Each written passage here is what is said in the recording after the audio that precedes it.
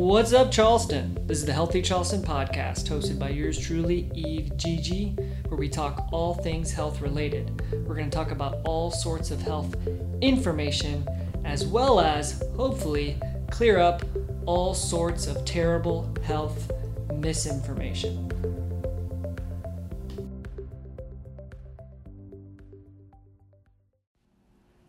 What's up, Charleston? This is the Healthy Charleston podcast, hosted by yours truly, Eve Gigi, where we talk all things health related.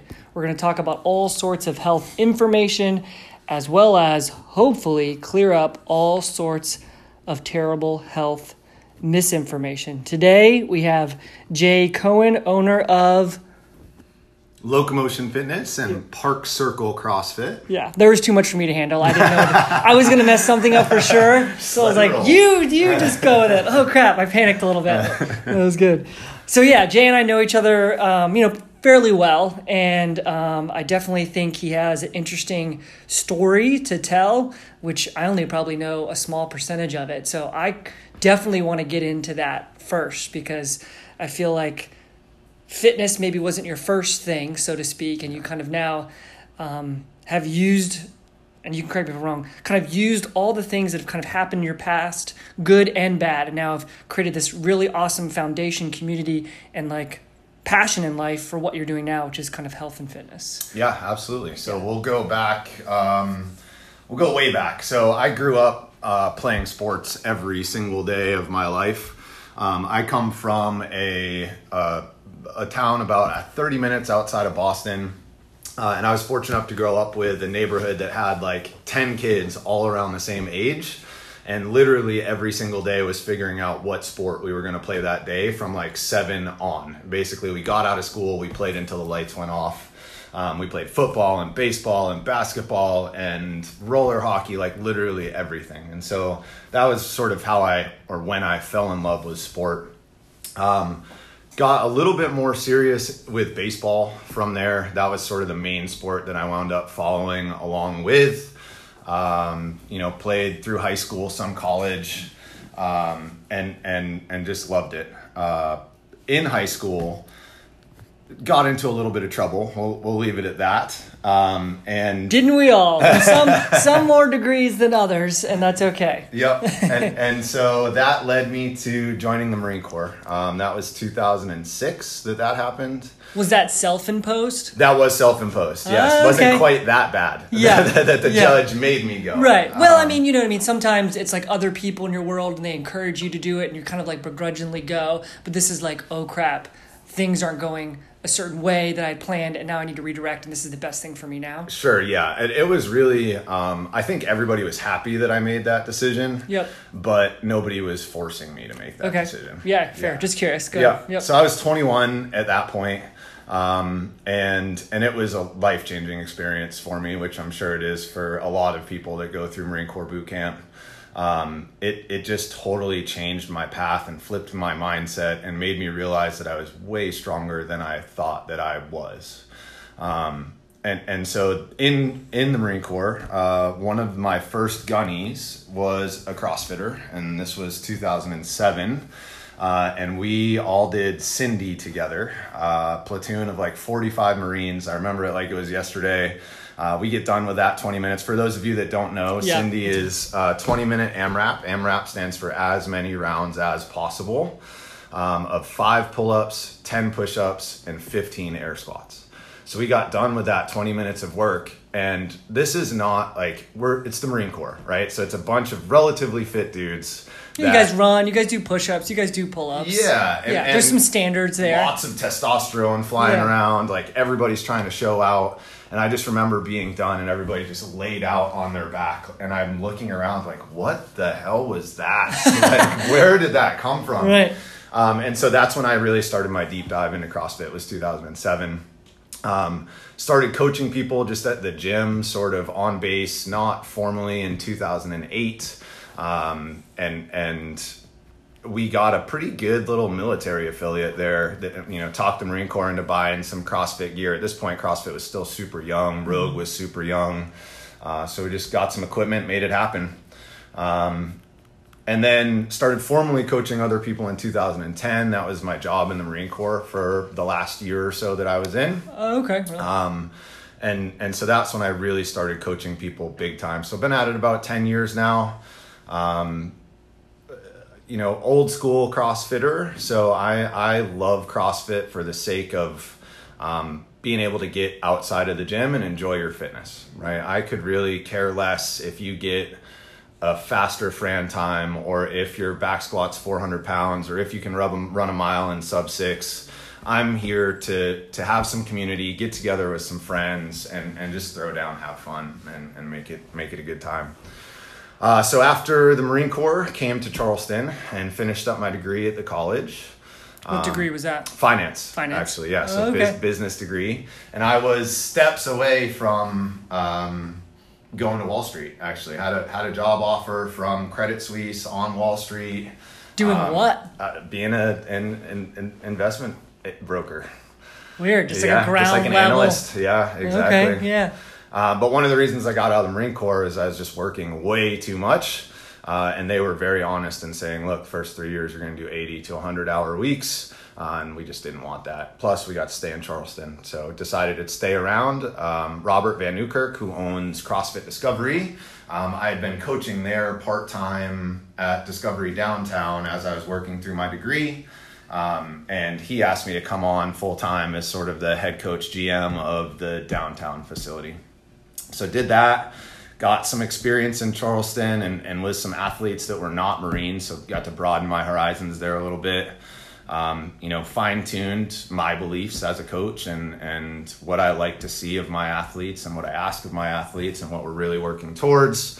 And then left there in 2016 in search for a place to call my own. For a year or so after I left Discovery and before I opened Locomotion Fitness, was just seeing clients in my backyard. So I just built out. I remember those videos. So I just built out like a big concrete pad in my backyard, put a pull-up rig back there, barbell, bumpers, med ball. You don't need a lot, people, to have a good workout. Not just at FYI, all. especially with Cindy, right? Yeah. Exactly. And so, got some traction there and got some good PT clients. And then we opened up Locomotion in 2017, which, like you said, it was sort of a conglomeration of all the things that I learned along the way.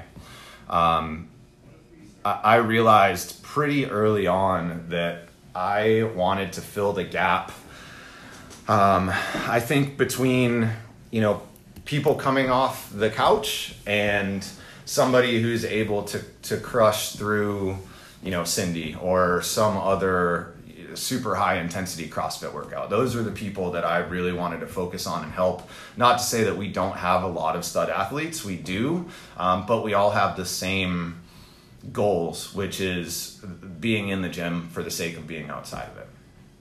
Yeah, 100%. That's, I feel like the evolution of fitness has now, maybe not climax, but has finally reached the point where more and more people are saying that rather than I want a six-pack, rather than I want, bigger pecs, or rather than I want to be able to curl a certain amount of weight. We finally see this transition over to that. And there's a few things that I want to circle back to, and I feel like it even relates to this.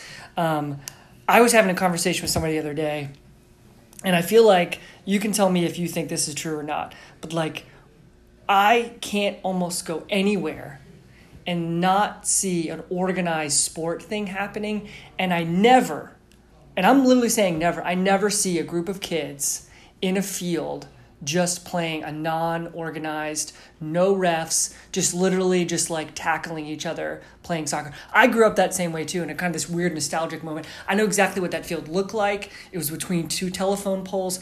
Now looking back, I was why was it even mowed? Who mowed that thing? But whatever, it was mowed, and we played soccer, we played football, we played every sport possibly imaginable. And it was just every day, go to the field, whoever showed up, you guys played, street lamps turned on, you basically had to be home. But that doesn't even exist anymore, which kind of sucks, I think. Yeah, I agree. And it's really just, so one of the words or one of the terms that drives me crazy, and I use it, so this isn't to say that we shouldn't, but the word play date, that wasn't a thing when I was a kid. You just go and play with people. Like you just got Dude, together. I used to go and knock on people's door. Do you have a child in this house that I can play with? Exactly. My parents thought I was crazy. And I was now like, it's very much like everything's pre-planned. It's set up because I think it's just a fear thing, right? We don't want to let our kids wander around the neighborhood.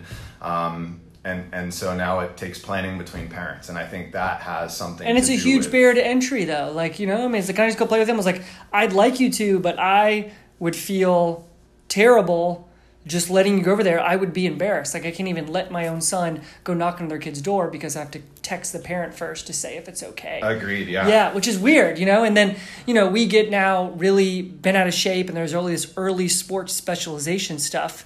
But, like, that's the only way kids can play now. Like, it's this really weird double-edged sword. Like, okay, let's not do early sports specialization, but I want them to go play sports. That's the only way they can, you know. Right. Or I have to schedule. How am I going to schedule a play date with 11 other kids? Right. Like, exactly. I don't think that's going to happen. Maybe we should create a closed Facebook group that's like parents who just want to let their kids play in a field. Seriously. You know, meet me at the field at 6:00. And I think that's just the value and the importance of, you know, now, okay, this is the way things are now, whatever. Yeah. And so now it's very important to make sure that you as a parent are getting your children into multiple sports early on. Yeah. You know, like making sure that they are able to try a little bit of everything. Just to find the things that they like, right? Like that's super important. That's going to give them a healthy connection to their body and to fitness and movement.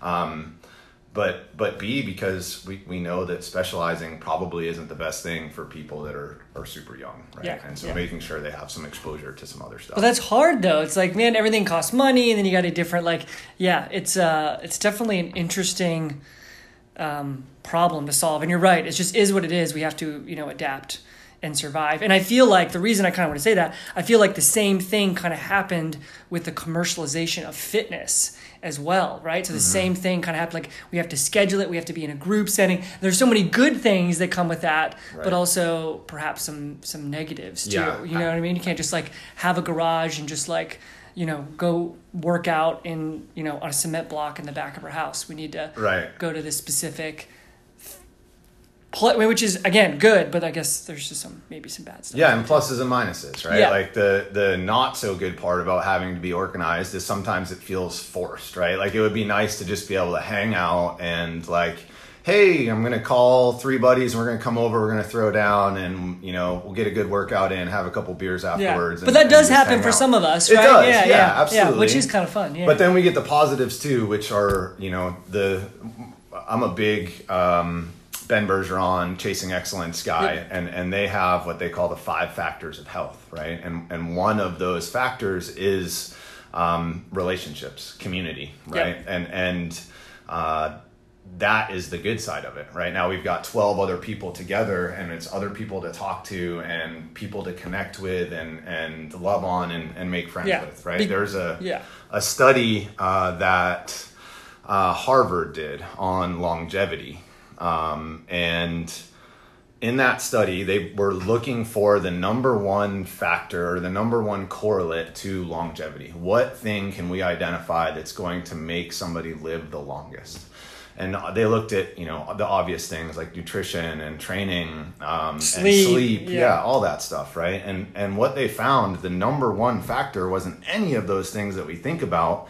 It was how many relationships that person had in their life. And I don't mean, I'm not talking Facebook friends, I'm not talking Instagram, I'm talking like deep, meaningful, loving relationships. How many of those did each person have? And those are the people, the ones that have the most deep relationships are the ones that live the longest lives. Yeah. You know, obviously we're controlling for factors like smoking or, you know, like that, all else equal though, those are the people that live much longer. Yeah. I mean, that comes back down to, which is a common theme with a lot of people we interview, is like that community and that why. Like that comes before anything else. Like it's really cool to talk about periodization. It's really cool to talk about proper nutrition and proper sleep and how many hours, but like, what is the number one thing? It's that like, you got to kind of have a reason to live. Maybe it's like at your core, you have a reason to go do those things. Yep. You know, people always ask me like, what's the best exercise I can do? Or like, I want to start working out 5 days a week and I'll do this. And it's like, you know, pick the thing that you like to do and you're going to do consistently. I don't really care what it is. Right. It could be spike ball. I just ordered a spike ball today for the clinic. Nice. So it's in my head, but like yeah. you can do whatever, just like move your body, and then we can figure out these other details later after your consistency on a regular basis. Yep. You know, like that's the piece that's going to matter for especially the newbies who are kind of just coming in and just like, you know, just learning this stuff. Yeah, and that word consistency is, as I do this longer and longer and longer, I really think that is the key to the puzzle, right? It is getting in there and doing something 4 to 6 days a week. It doesn't have to be and shouldn't be high intensity, right? Or maximal intensity every day, right. But you got to get in there and you got to do something, and having that community around, like that's the biggest. Almost any fitness program is going to work, right? Especially early on. Same goes for nutrition. But what you need for it to work is compliance. Yeah. I don't care what the thing is. If you're not doing it, if you're not being compliant, it's not going to happen. And that's why we prioritize having fun and having that community at the gym. Because if you're not having fun, you're not going to go and do the thing. And of course, you're not going to be more fit. You're not doing the work. Right. And so that is more and more our focus, is getting people consistent and highlighting the little successes, because success comes before motivation, not the other way around, right? Mm-hmm. You need small successes to stay motivated. Everyone thinks you need motivation to be successful, but that's just not the case, right? So highlighting that, hey, you're getting a little bit better, and you're a little bit faster and a little bit healthier, and your body fat's down a little bit. Like, the more markers that we can show people that they're progressing, I think the more consistent they're going to be. Yeah, and motivation's transient. Like willpower, it just does not, you know, I don't care who you are.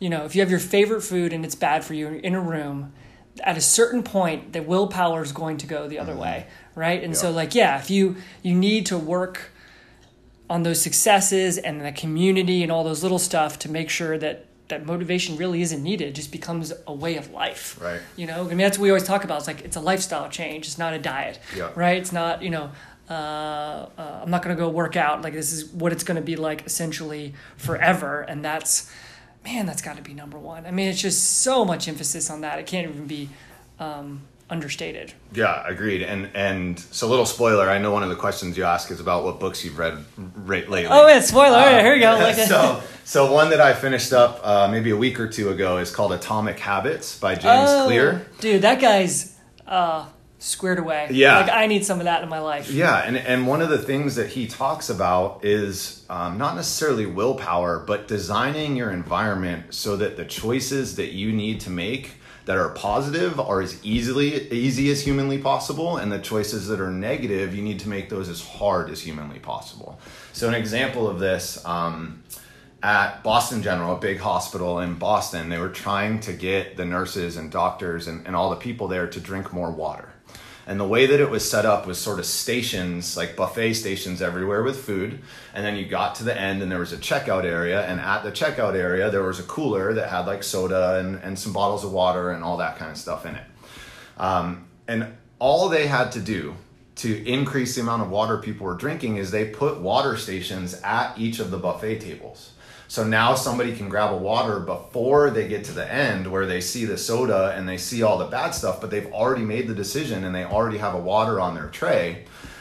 I forget what the number is, but I think it was like 18% increase in the amount of water that people were drinking simply by setting up the environment in a way that was going to optimize your success, right? This can go for the flip side of that too. Like, how can we make things that we don't want to do really difficult? So an example of this in our business, we use what's called profit first, which is just a method of accounting, right?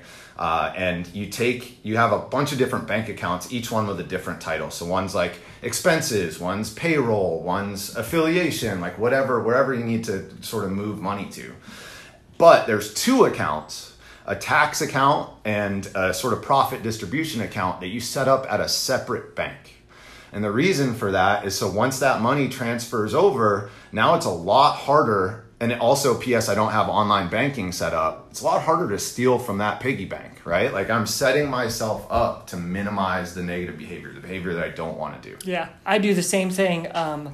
And it's just so easy to do. Like if you just don't buy unhealthy food, like, you know, at that moment at night, it's like 9:00 and you're like, I could really use some whatever, ice cream. Yep. Like if I don't have any in my house, I'm probably not going to get in my car, even if it's a 5-minute drive, go buy it and come back. Right. But if it's right there in my freezer, of course I'm going to, like, not of course, maybe much more likely to do it otherwise. Likely. And that's like such an easy thing to implement. It is. You know, and if we just implemented that more often, you know, it's just, it's willpower kind of in the short term, which is always hard for people for that kind of long-term gain. Right. You know, and that we talk about this in business, a lot of business coaching stuff I do, where like it's that creating an environment of success. That's why people meal prep too, right? Like I already have my meals made. If I got literally a salad with chicken sitting in front of my fridge, I'm a lot less likely to go to get fast food because I have food right here in front of me. If I don't, and I need to make the decision of which one should I do, you know? Right. If you've got a uncooked chicken and you know, carrots and peppers and celery and all that stuff not chopped, it's just sitting there.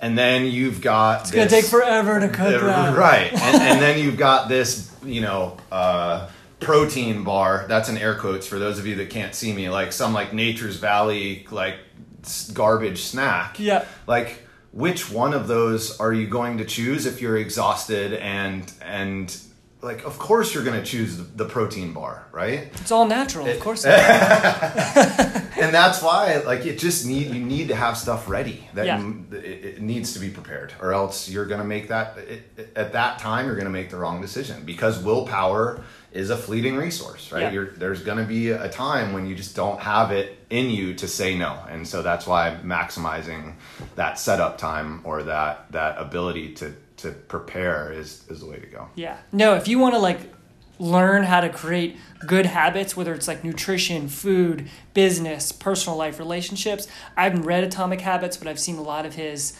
blogs and stuff like that. Like that stuff's awesome. Like I remember learning about decision fatigue. Yeah. You know what I mean? So like in the morning, you've got to do the stuff that kind of like sucks, you know what I mean? Or like early in the week, because later down there, you've just made so many decisions. Right. Like this is a real thing. I'm not making this up. This isn't like, oh, just like whatever. Like, no, by the end of the day, your brain is fatigued. And if it's got a choice between like what feels good and what's hard to do, it's going to do the thing that feels good. Or it's, again, much more likely to do that thing every single time. 100%. And that's why it's, you know, the other thing that he talks about, and this was also in The Power of Habit, who was Charles Duhigg, I think was the author there.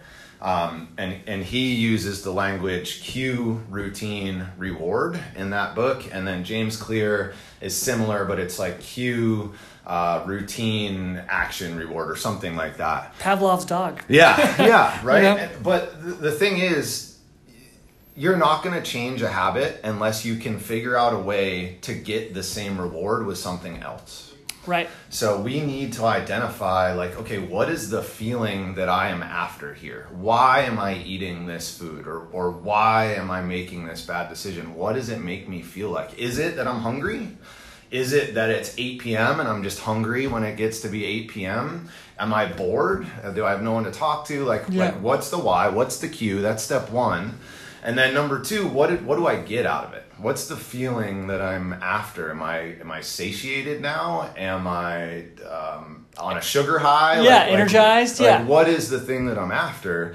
Then we can sort of reverse engineer our way into, okay, what is the thing that I can do instead, right? Like, okay, it's 8 p.m. is never going to change. So I need to figure out that what is the action, the routine, and the reward that is going to mimic what I get out of eating a bowl of ice cream without creating something negative for myself. Yeah. And so maybe that's doing 10 push-ups or going for a walk, or maybe it's something not active at all, right? Maybe it's playing video games, but you get that same relaxation and sort of energy spike from doing that. And making sure that you have the right routine for you and not what you think you should be doing. What you read in Men's Health or Women's Health. Right, yeah. is super important. Yeah, no, the routine piece is huge because, you know, eating sugar in the evenings is something that I struggle with. And like at some point it just becomes a little just habit. Like you kind of look and like, hey, I'm not actually hungry.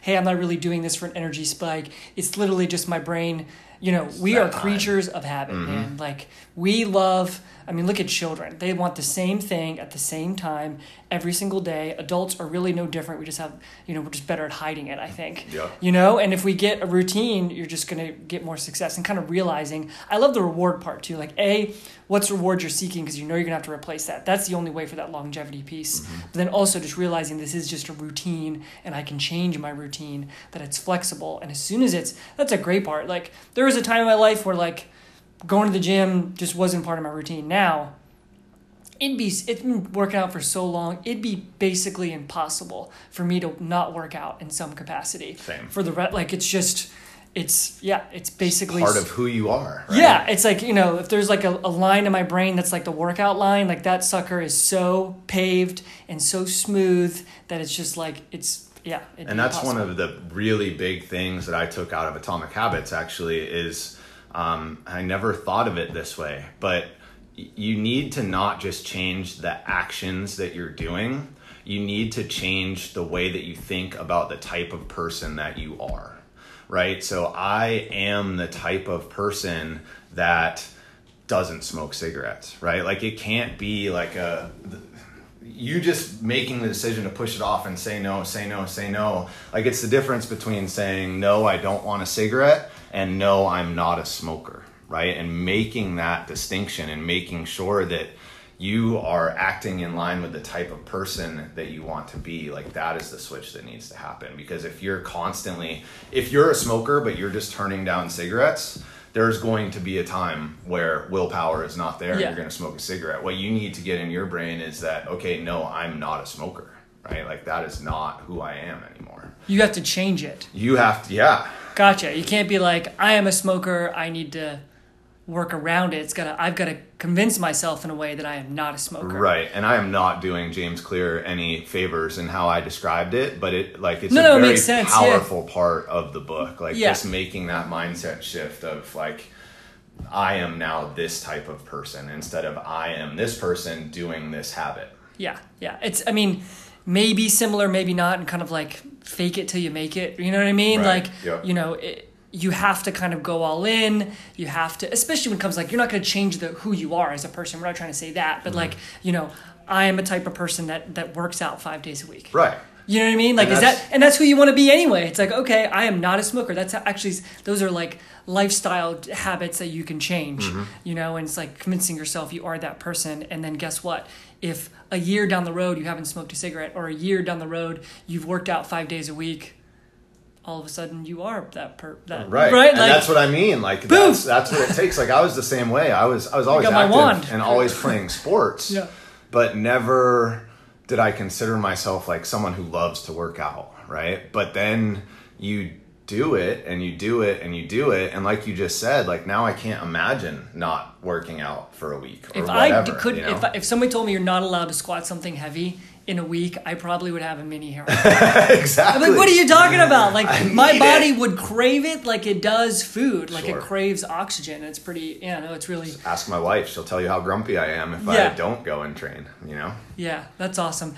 How would you say, you already mentioned a little bit, but maybe just circle back, or maybe there's a different way, but like, how do you foster that mindset with the people that you come in contact with? Because there's how many people, right?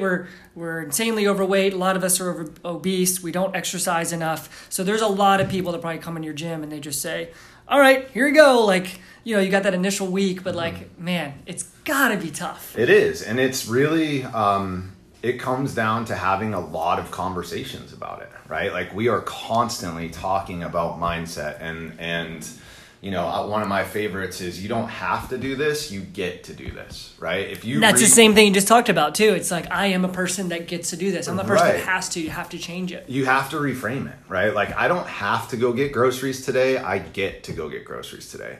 There is a whole lot of people out there that wish that they could go get groceries today, and they cannot. And there's that gratitude stuff too, right? Yeah, like, 100%. And so it's helping people, to realize, we call them bright spots at Locomotion. It's just realizing everyone that comes in for an intro with me, I will find 2 to 3 things that they're already doing right now.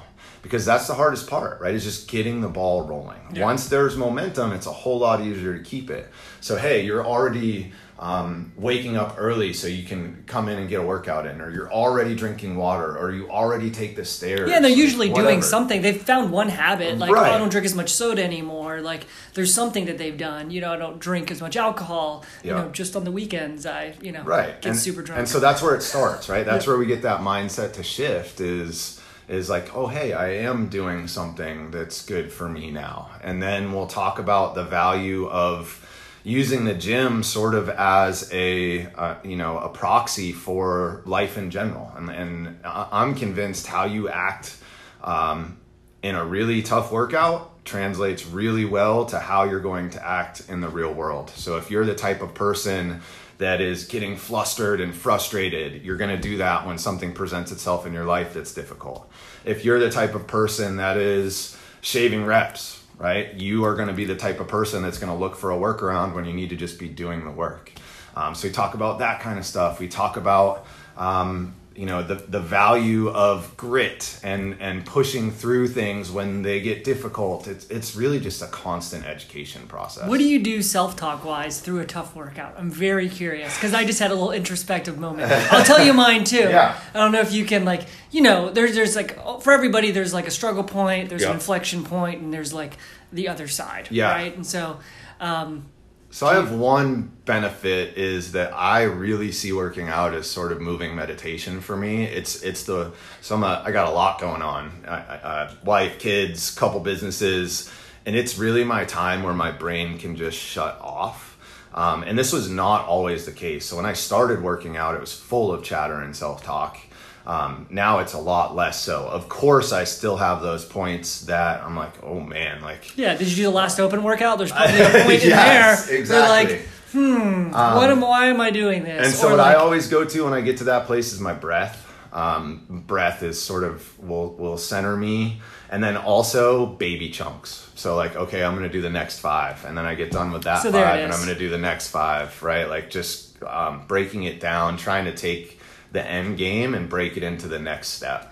Yeah, no, yeah. I love that. I mean, I was thinking about it as you did that. Like, I definitely have almost immediately I get like pissed. I'm just like, what? Like, this is not a good idea. And that lasts literally like a half a second. Yep. And then immediately I'll kind of be like, man, this is actually really fun. Mm-hmm. And then boom, I'm good. You know what I mean? Yeah. Like, I'm good. Like, Yeah. You always, I'm sure everybody, you're right, like has that different, some people like they get to that point and they just shut down. Yes. And just slow down, know, Mm-hmm. like, I kind of need a minute to kind of be like, to let myself have a little pity party. Sometimes that pity party is longer, depending on how difficult something is. Sometimes it's really, really small, but almost immediately I let myself get through that moment. And then after that, it's just like, all right, cool. Let's just embrace the suck, so to speak, and just go for it. And a lot of it too, for me, I think the reason that I deal with that a little bit less now is I'm better with like gears, quote unquote, in my training. So like I no longer, so new CrossFit athletes, I'd say most of the members of my gym still, and probably most athletes out there have 2 speeds, right? They have go and they have stop. Yeah. Go as hard as you can and then don't do anything because you're dying, right? And I think it's Chris Hinshaw, I'm pretty sure, who talks a lot about having, 4, 5, 6 different speeds that you can use in a workout so that you don't redline, right? And somebody asked me the other day, like, do you have any tips on being able to push through the last 2 minutes of a really hard workout when I feel like I'm dying? And my response was, pace better before you get there. Right. Like if you're at that point, you went a little bit too far.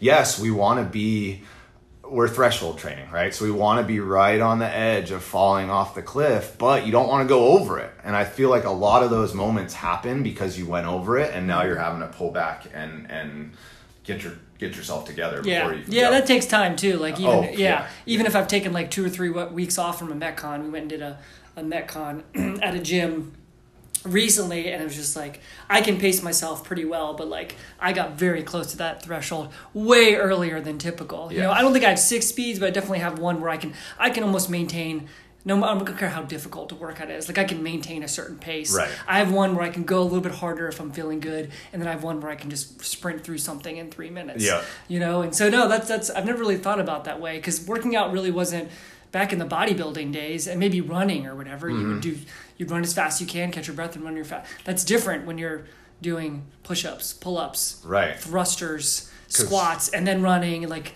Because you can just, threshold training. I like that word a lot. And it's like, I think Hinshaw was talking about like Rich Froning or Matt Fraser or somebody, and he was literally like, we work on like 10 or 12 different speeds that they can use for a workout so that they stay right on the edge, right? Because it goes, I mean, the description that I like to use, or the analogy for threshold training, is typing. Right, so, or shooting is another good one, but we'll go with typing. Like, say you're, probably more people type. Yeah, exactly.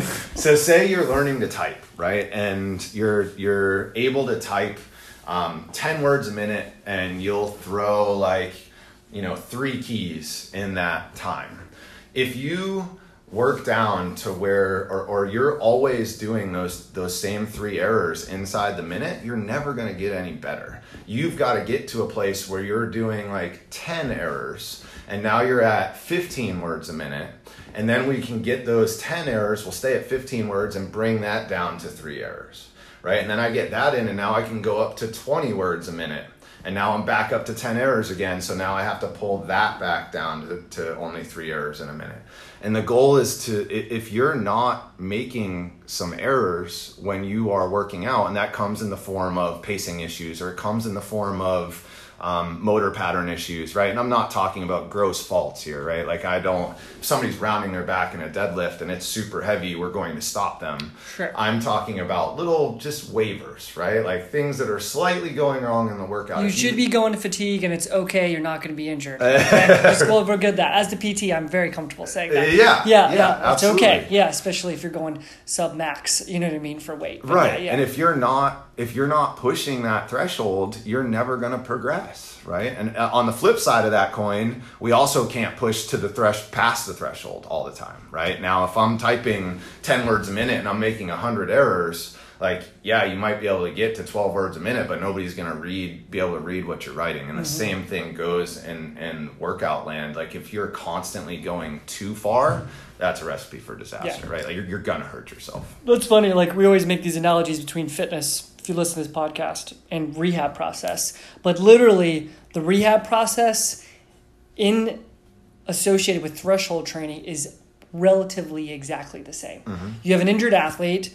We'll just use that their shoulder's injured. I'm going to bring them as close as I can to the threshold. Your threshold being cardiovascular endurance, muscle fatigue. My threshold being typically pain, inflammation, reproduction of symptoms. But you're going to get them as close as you can. Right. And then you're going to do it again. And eventually that threshold goes a little bit higher. And eventually that threshold becomes back to the point where they're able to, participate in their activity fully. And then guess what?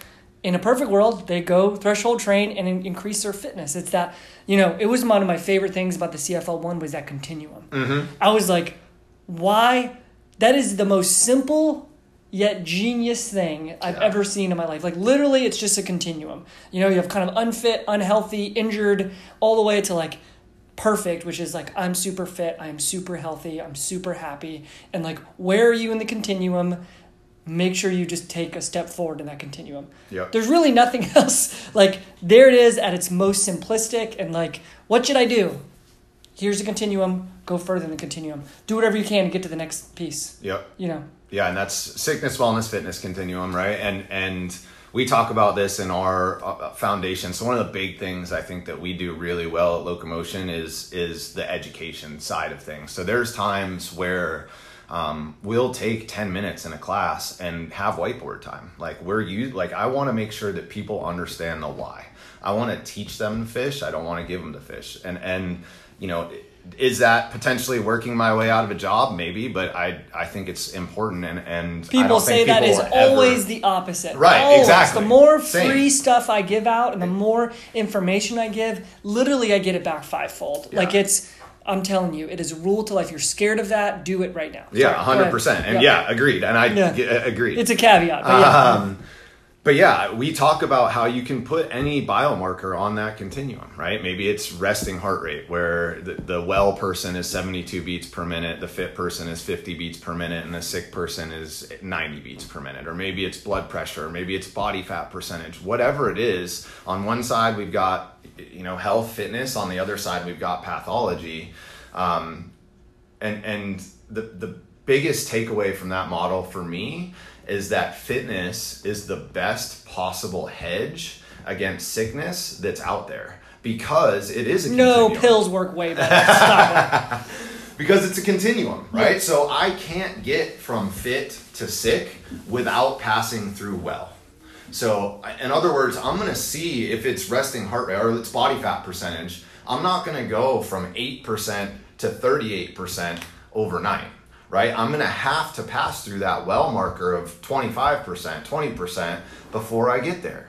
And so if we can just make sure that we are happy, healthy now, you bought yourself some time if something does go wrong, right? And that we talk about that a lot. Yeah. I mean, it's well said. Like, you've got to get through it. It's not a passive thing. It is an active thing. Now we're talking more about the rehab and stuff that right. I get passionate about. But like, yeah, you have to work yourself through that continuum. And there is nothing out there. There is no surgery. There is no pill. There is no person. There is no app. There is no whatever that's going to get you through there that isn't an active thing that's got to, like, you have to work through that period. Mm-hmm. You know, and I don't mind people using modern medicine and pills and apps and whatever technology to help them to get to the next piece of the continuum, but it is never going to be in lieu of. It's never just going to be that, right? And so many people think, oh, I'm just going to get, I'm sorry if I'm picking on you, I'm just going to get a cortisone shot and keep doing what I'm doing and it's going to work. Mm-hmm. That's never going to work. Yeah. Things have to change.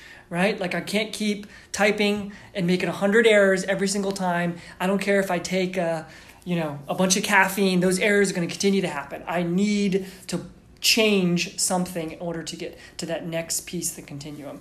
Like, it cannot be emphasized. If I could scream that to the hills. And I think a really important piece for people to understand is that you can change. You are not stuck where you are. I don't care where you are in life. I don't care if you're 75, 85 years old. I don't care if whatever it is, you can change. The question is, are you willing to do the work, right? Like, I don't care what the thing is. I can help a person get from point A to point B, but it's going to take some time and it's going to take some work. And I can't emphasize enough. So that, the current healthcare model, basically, we define health or wellness as the absence of disease, right? And that's what this podcast is probably right. And they the medical community at large is basically saying that there's a couple, there's genetic factors that are contributing to what's going on. And then when something does break, we can give you some medicine to fix that thing, right? And because people see these genetic markers, they just assume that they're doomed, right? Like, oh, my genetics are bad, so I can't do X, Y, and Z. And it's just, we know that it's just not the case, right? And if that healthcare model doesn't change, we're going to run into some serious injuries, or some serious issues. Excuse me. There's two things usually stopping people, in exactly what you're talking about, like in thinking that they're stuck and they can't go to the next step. Part of it is kind of what you said, which is like kind of the information that's out there. Part of the reason we want to do this podcast, give people different. So they need to be educated. A lot of people truly think, and they've been truly told, that they have this certain genetic makeup and they cannot do anything about it. So we have to educate them, hence the whiteboarding sessions, hence the podcast, whatever. They need to educate them that they can make the change. That's obviously the first hurdle. And the second typically is just fear, right? Yeah. So like if they get to this inflection point, just like in a workout, and you come in and you like hit this giant brick wall and you're like, if I go and leap on the other side, I'm in for a lot of pain for a very long time. So I can either A, kind of stay where I am now, it's painful, but like I'm comfortable with it, relatively happy, whatever that means. Or if I go the other side, I know I'm going to be happier, but I'm probably going to be in pain for a very long time. So like, do I even want to go on it? That's usually what I've seen. It's usually that fear of like, what's on the other side? Yep. Am I strong enough? Kind of what you alluded to earlier. Can I actually, like what you learned in the Marine Corps, right? Right. It's like, I'm actually strong enough to do this. Most people don't understand that. Especially when they've been told from other people that it's not even possible. Right. Then they already have their own fear. And then all the other people around them are fearful. It's like, dude, it's so hard nowadays to kind of make it on the other side. So, that's what CrossFit's doing. It's like they're little silos. Right. Little silos. Like if you come be a part of this community, you're going to have people all around you that are making this change, that are helping you make this change, that are talking about the right things.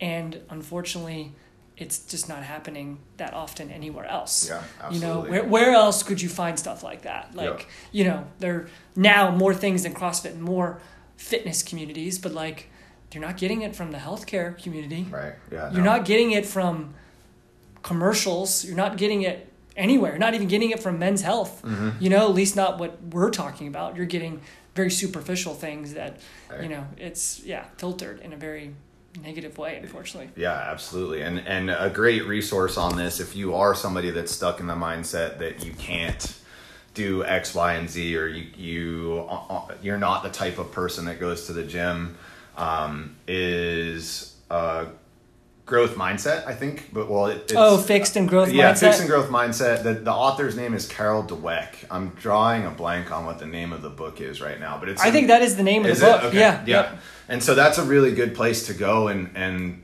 just realize that your traits, 99% of them are not fixed. Right now, look, if you have sickle cell anemia, like, okay, there's the rare exception to something that we can't necessarily change, but we can make it a whole lot better. And so definitely check that out if you're somebody in that mindset. Yeah. Why don't we instantly segue into what your definition of a healthy person, right? You kind of see them. Whose picture do you see? What's their description? Yeah. I'm sure you prepped for this since you already listened to them. And I'm going to take it back to the 5 factors of health here. And It's somebody that is balanced to me among those 5 factors. And the 5 factors are training, nutrition, sleep, relationships, and mindset, right? And so somebody that is healthy, will start with training, is moving their body every day. And like I said, I don't necessarily need it to be high intensity, but I need you to be moving your body. That could be taking a walking phone call, going for a bike ride with your family, whatever, but you're out there moving. Big piece to health. Next up is nutrition. And honestly, I want you to find whatever works for you, right? We are all so different genetically. Nutrition's a huge part of the puzzle of what we do at Locomotion.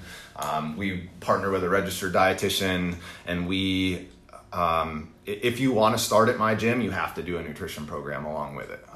It's that important to me because it's, I'd argue it's more important than training.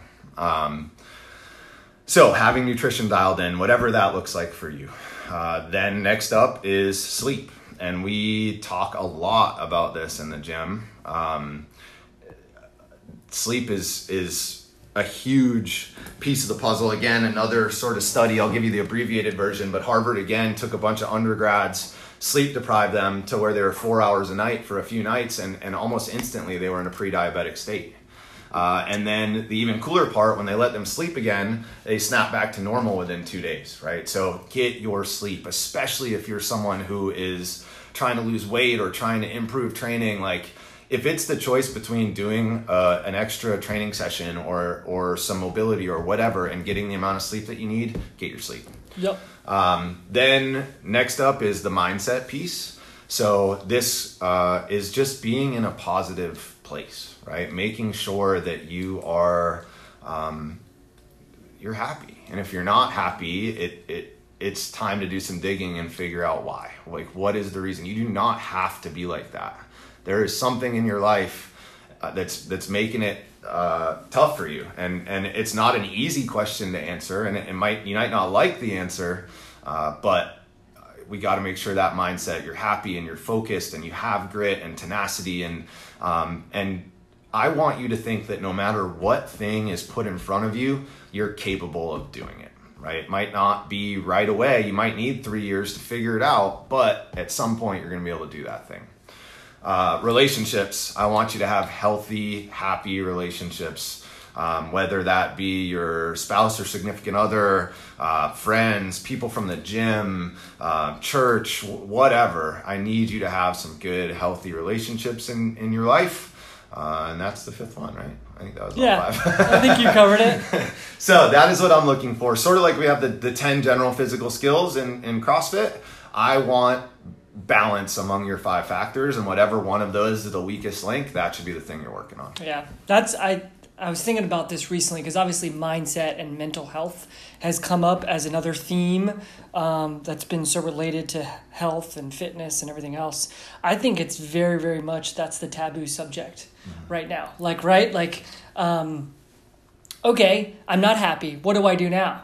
You know what I mean? Like, do I go see a psychologist? Like, that's still probably like something that somebody would be embarrassed to talk about, right? Yeah. So like us as physical therapists, we end up becoming people's, psychologists. Same. You as a coach become, you know what I mean? So, and that's a great place to start. But like, people are now finally starting to talk about meditation. So it is mindfulness, and these things are slowly creeping up. But like, I think that's the last one. We can put in people's face, you need to sleep more. We can put in people's face, they shouldn't need it. But like, can you put in people's face, like, hey, you're not freaking happy, go do something about it? Yeah, that's like the most difficult conversation to have. But arguably, what we just talked about, it's the most important. Yep. Because if you don't do that one, none of these other 4, whatever you call them. 5 factors of health. Yeah, the other 4 factors of health will continue to fail because they cannot happen long term unless you're doing it from a place of happiness. Yep.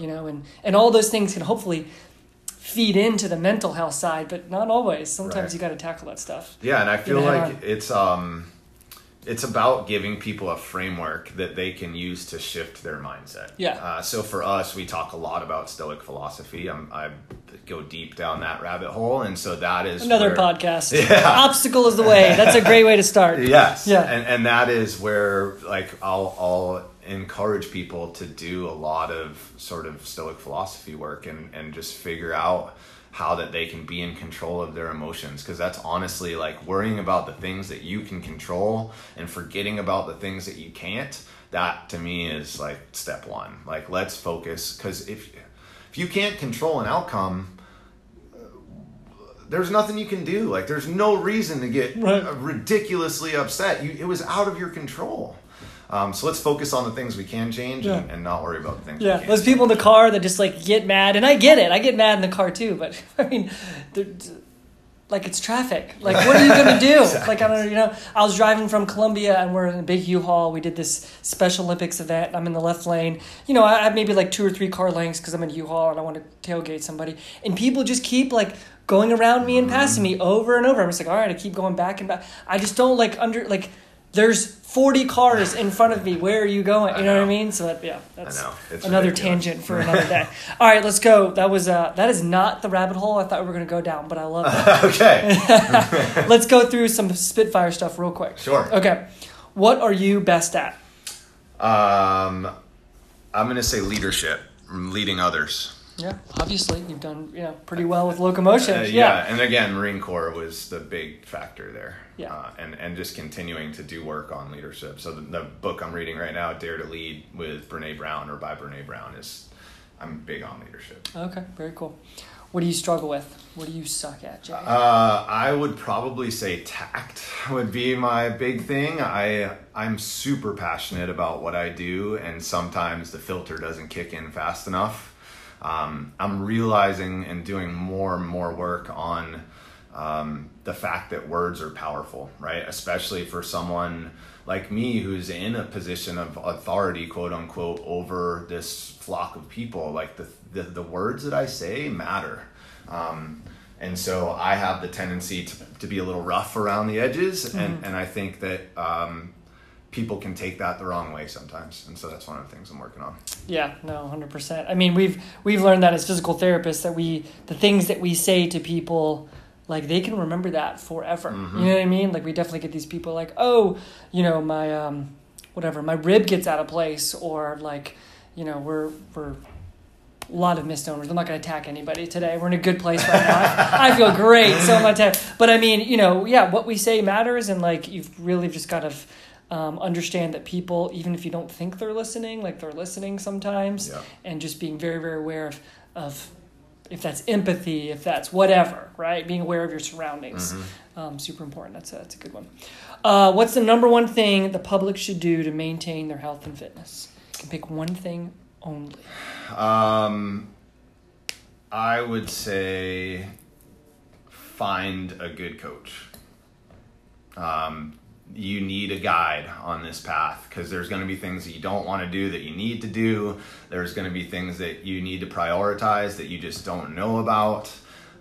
So finding somebody that can guide you along the way, somebody that's done it before, somebody that has successes and knows the path, I think is probably the most valuable thing you can do. I couldn't agree more. I think we talked maybe last time or not, I don't remember, but like, if that's a mentor or a coach, like somebody that's going to like hold you accountable, somebody who's going to get you from step A to, step B. Like another thing is that fear base too. Like I remember first time I got a business coach, or like now I'm doing actual like online programming. It's like, it's scary because like, if you don't do what they say, like somebody's going to be upset, right? And so absolutely. like, God, that it just cannot be understated. Like, and that's really the big thing in our nutrition program, or nutrition in general. Like, I feel like we're at a point now, 10 years ago, probably not, but I feel like we're at a point now where most people know what they're supposed to be doing. Oh, 100%. Right? The question is somebody holding your feet to the fire and making sure that you do that thing? Are you in somebody else's schedule? Are they hitting you up on the phone and being like, hey, did you prep your food today?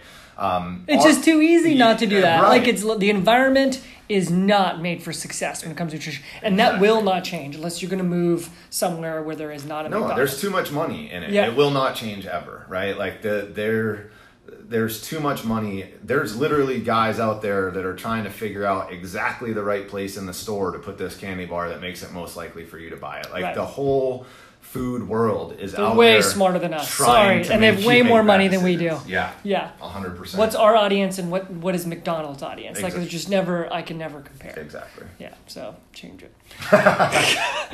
All right, let's go through some fun ones. We're already running out of time. What's your walkout song? I'm gonna go Thunderstruck, AC/DC. Classic one. Favorite cartoon? Dating myself a little there. Simpsons. Simpsons, nice. What's the last TV show you watched? Oh, man. Last TV show I watched. I'm going to say One Strange Rock, although I don't think it's the last one. It's the first one that comes to mind. So it is narrated by somebody weird that I'm going to draw a blank on. Somebody super famous, and I can't think of it. But anyway, it's just about the Earth and all the connections and basically how weird it is that we are where we are, like the chances of what's happening. Yeah. Like basically that's what it's all about. Last book you read, we already got that one. All right, just tell us where people can find you. Tell us about some of the stuff. You said multiple businesses. So I'd love for you just to tell us a little bit about that before we... So on the business side, everything is Locomotion Fitness. So at Locomotion Fitness on Instagram, Locomotion Fitness on Facebook. Those are the big two that we use there. I am also bringing a whey protein, super high quality, grass-fed, US made whey and CBD supplement. Again, US made, sourced from Colorado, super high quality. It's full spectrum CBD. And we are bringing that to market. It is called Cubed Protein. And you can find us on Facebook and Instagram at Cubed Supplements, because we have some more plans. We're going to do like a fish oil CBD line as well. We've got some more stuff in the works there. Personally, you can find me, probably Instagram's the easiest, Coach J. Cohen. Awesome, man. Cool. That was good. Yeah. There's a lot of good rabbit holes in that one. Cool. All right, everybody. Thank you so much for listening to Healthy Charleston Podcast. Don't forget, your body is resilient, strong, and adaptable. The way to better healthcare and a healthier you is education and empowerment. I feel like we covered that today. We hope you enjoyed this episode, and if you did, we would love for you to give us a 5-star rating on iTunes. Also, please follow us on Instagram. If you're listening to the podcast, feel free to tag us at Healthy Charleston. Leave us some comments. Thanks so much.